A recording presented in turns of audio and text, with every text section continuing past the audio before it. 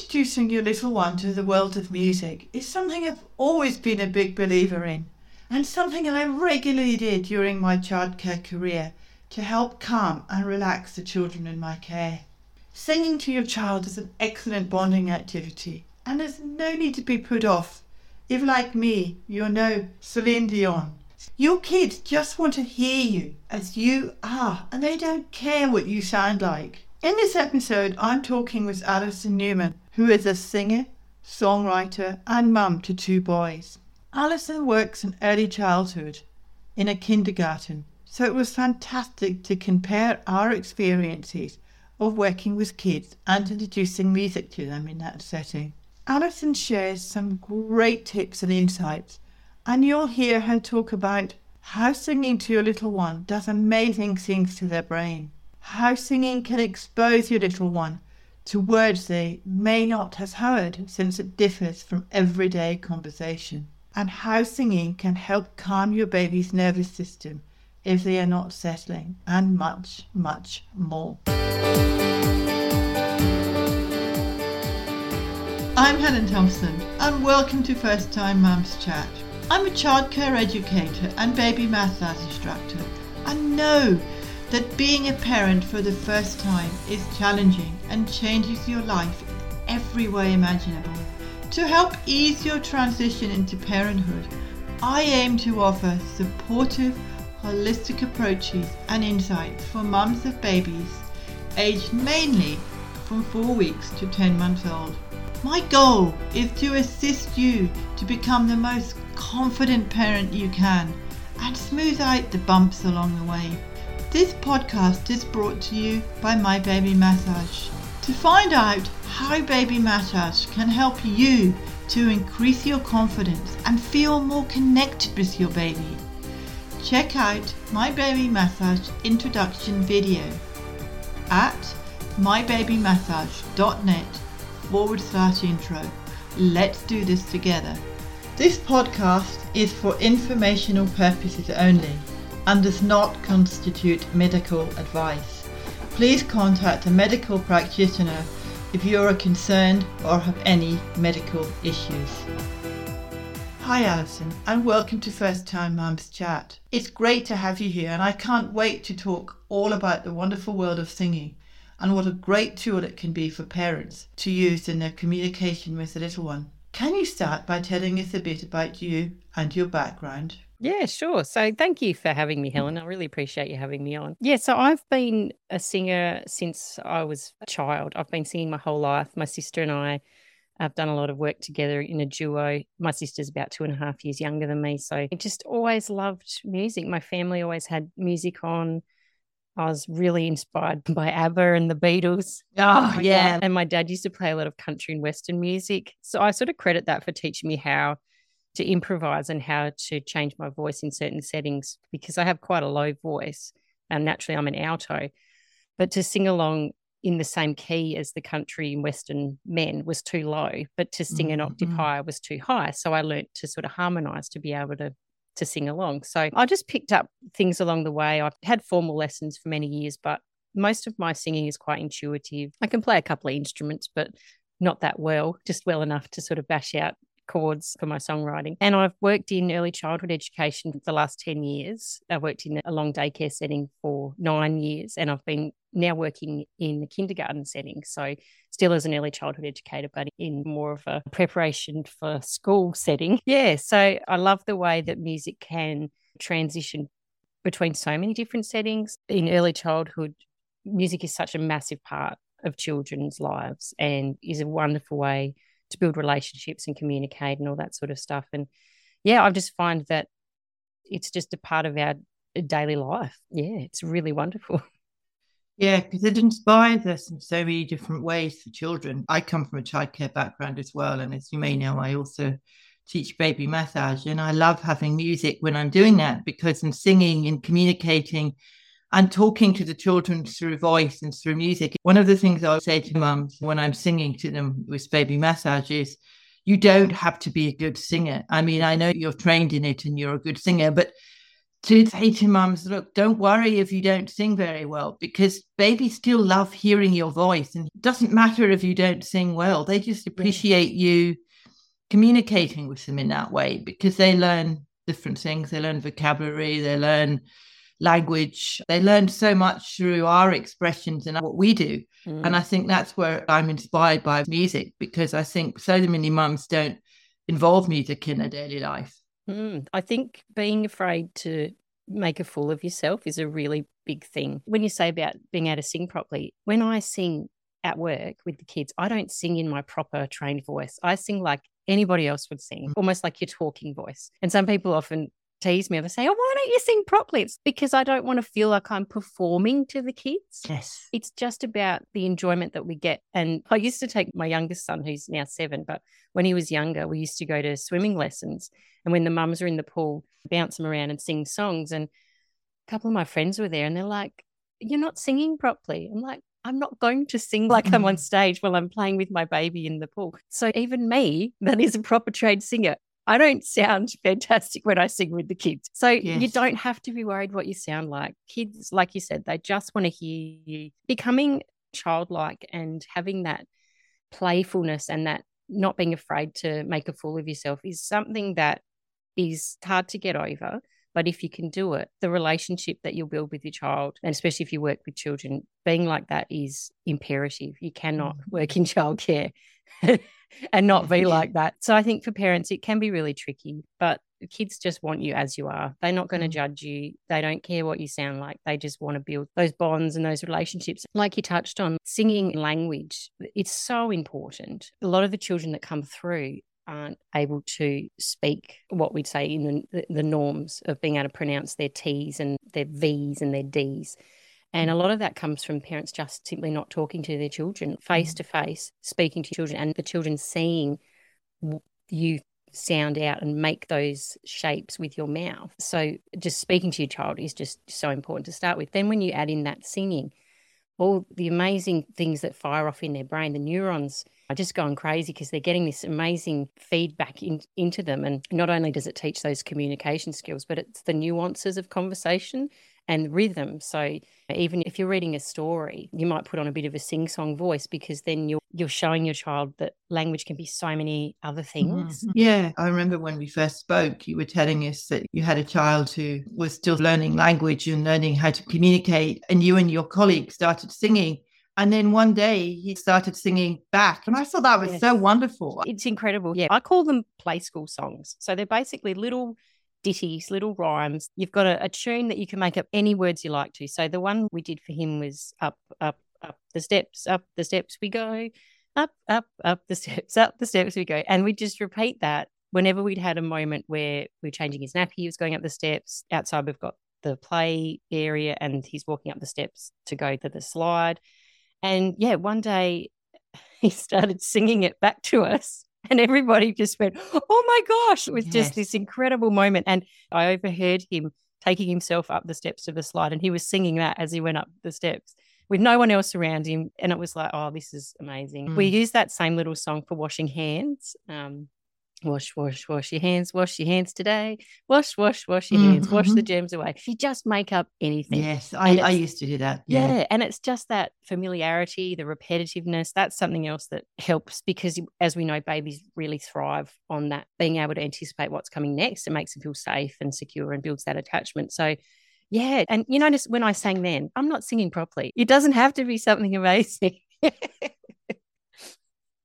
No, I agree. It doesn't. And that's exactly what I wanted to communicate with you about. So we've talked about the communication, and we know that it's really important for babies to make that secure attachment to one adult first, which is usually the mother, and then they can build attachments with others as they go through. So that talking to, but the singing to, is really good at helping to build that attachment and that bond. And yeah, that predictability is a really, really important thing. The nuance of language that we've spoken about, the rhythm. So even if you're reading a book, I love The Very Cranky Bear.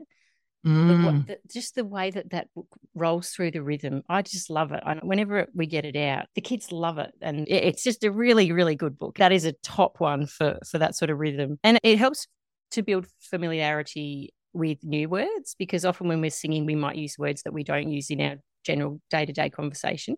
So that's another little plus, that they're hearing words that they may not have heard. And it helps to hold attention. So if you've got a baby who's a little unsettled, you'll calm that nervous system either way. They'll switch off from whatever is troubling them and they'll focus on you. And that's a really good thing too. Yeah, I notice that when we do baby massage. Yes, it's lovely. They do connect when you sing to them in that respect. And you just have to look at the way that babies and children look at you when you're singing.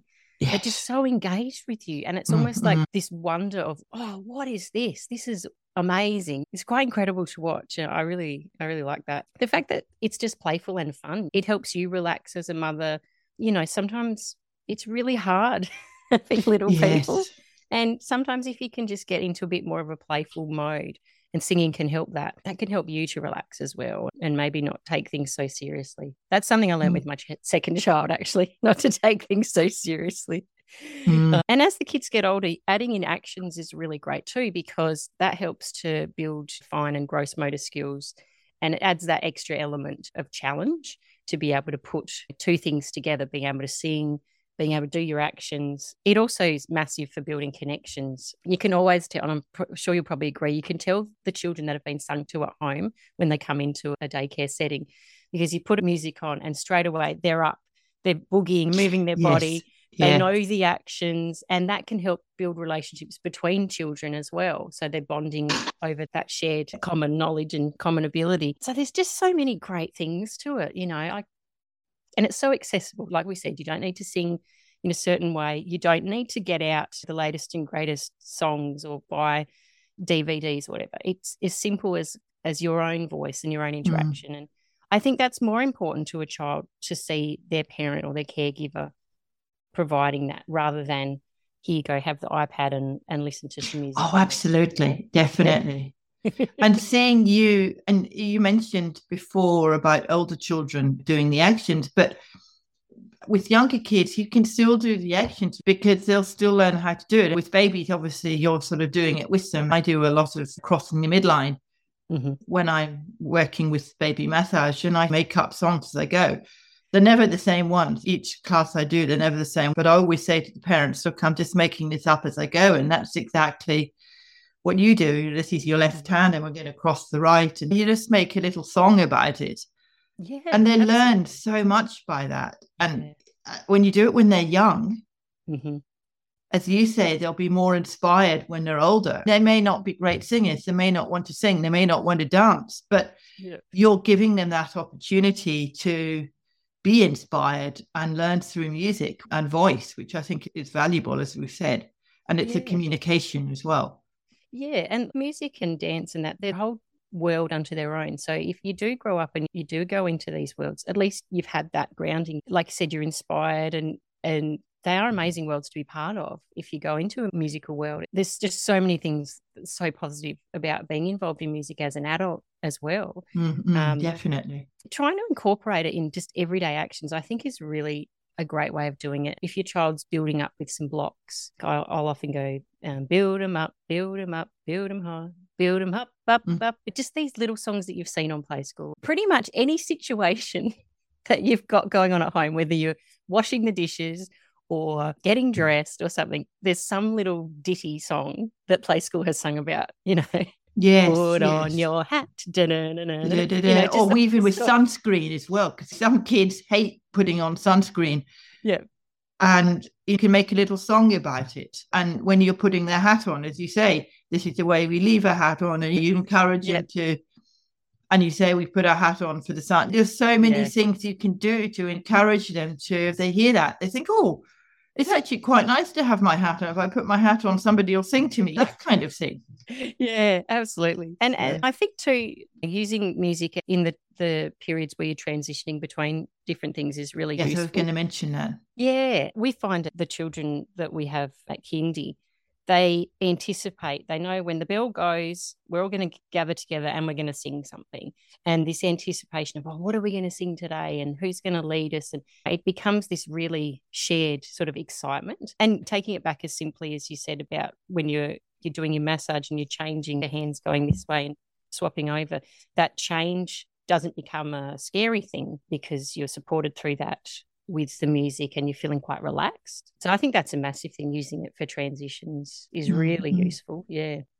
It's very beneficial because I've actually noticed that when I was working in childcare, how if you want a child to tidy up, for instance, or if you want a child to calm down, particularly a tidy up song, you can just put on this particular song.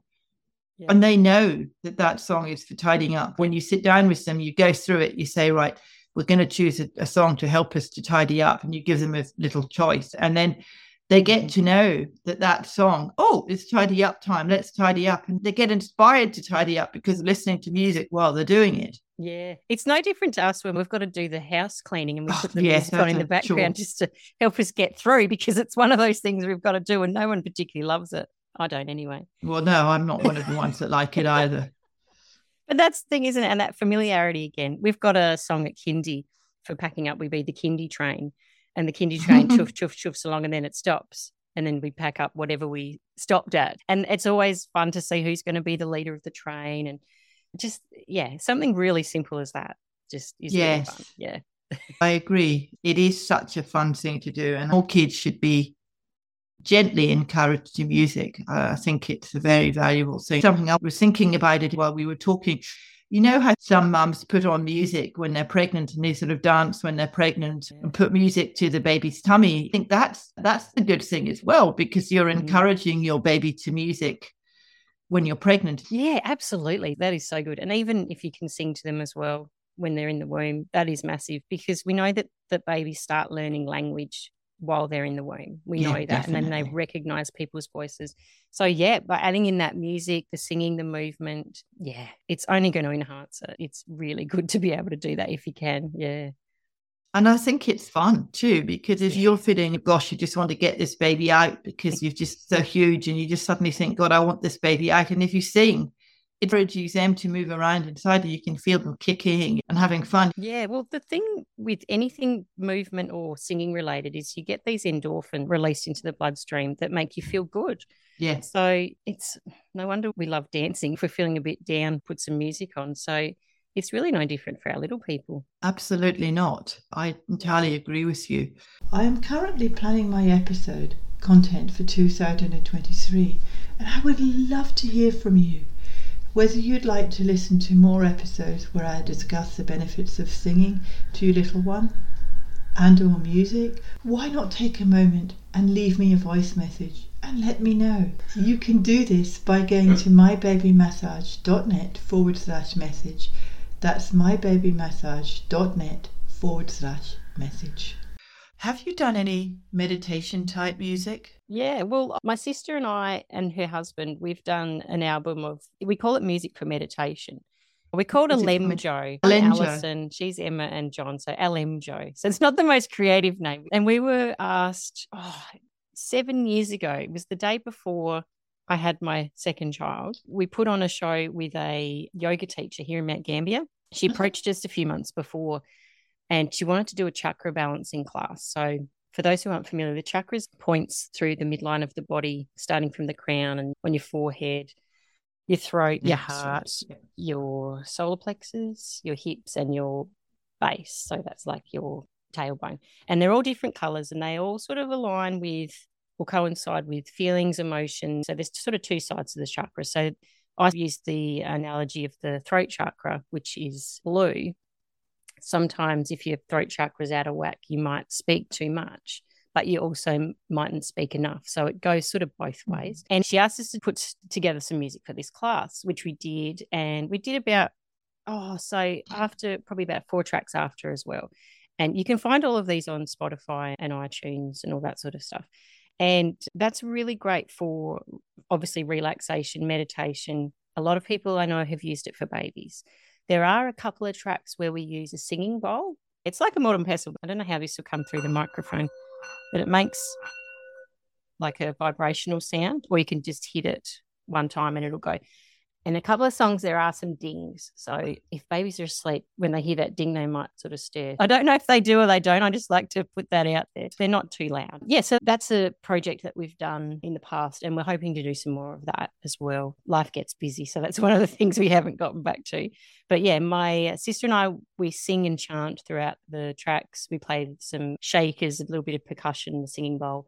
And Emma's husband does all the instrumentals and keyboard, and he does a lot of looping. So that's been really fun. And as a soloist, I've released on my first album of original stuff. It's called Heart Songs.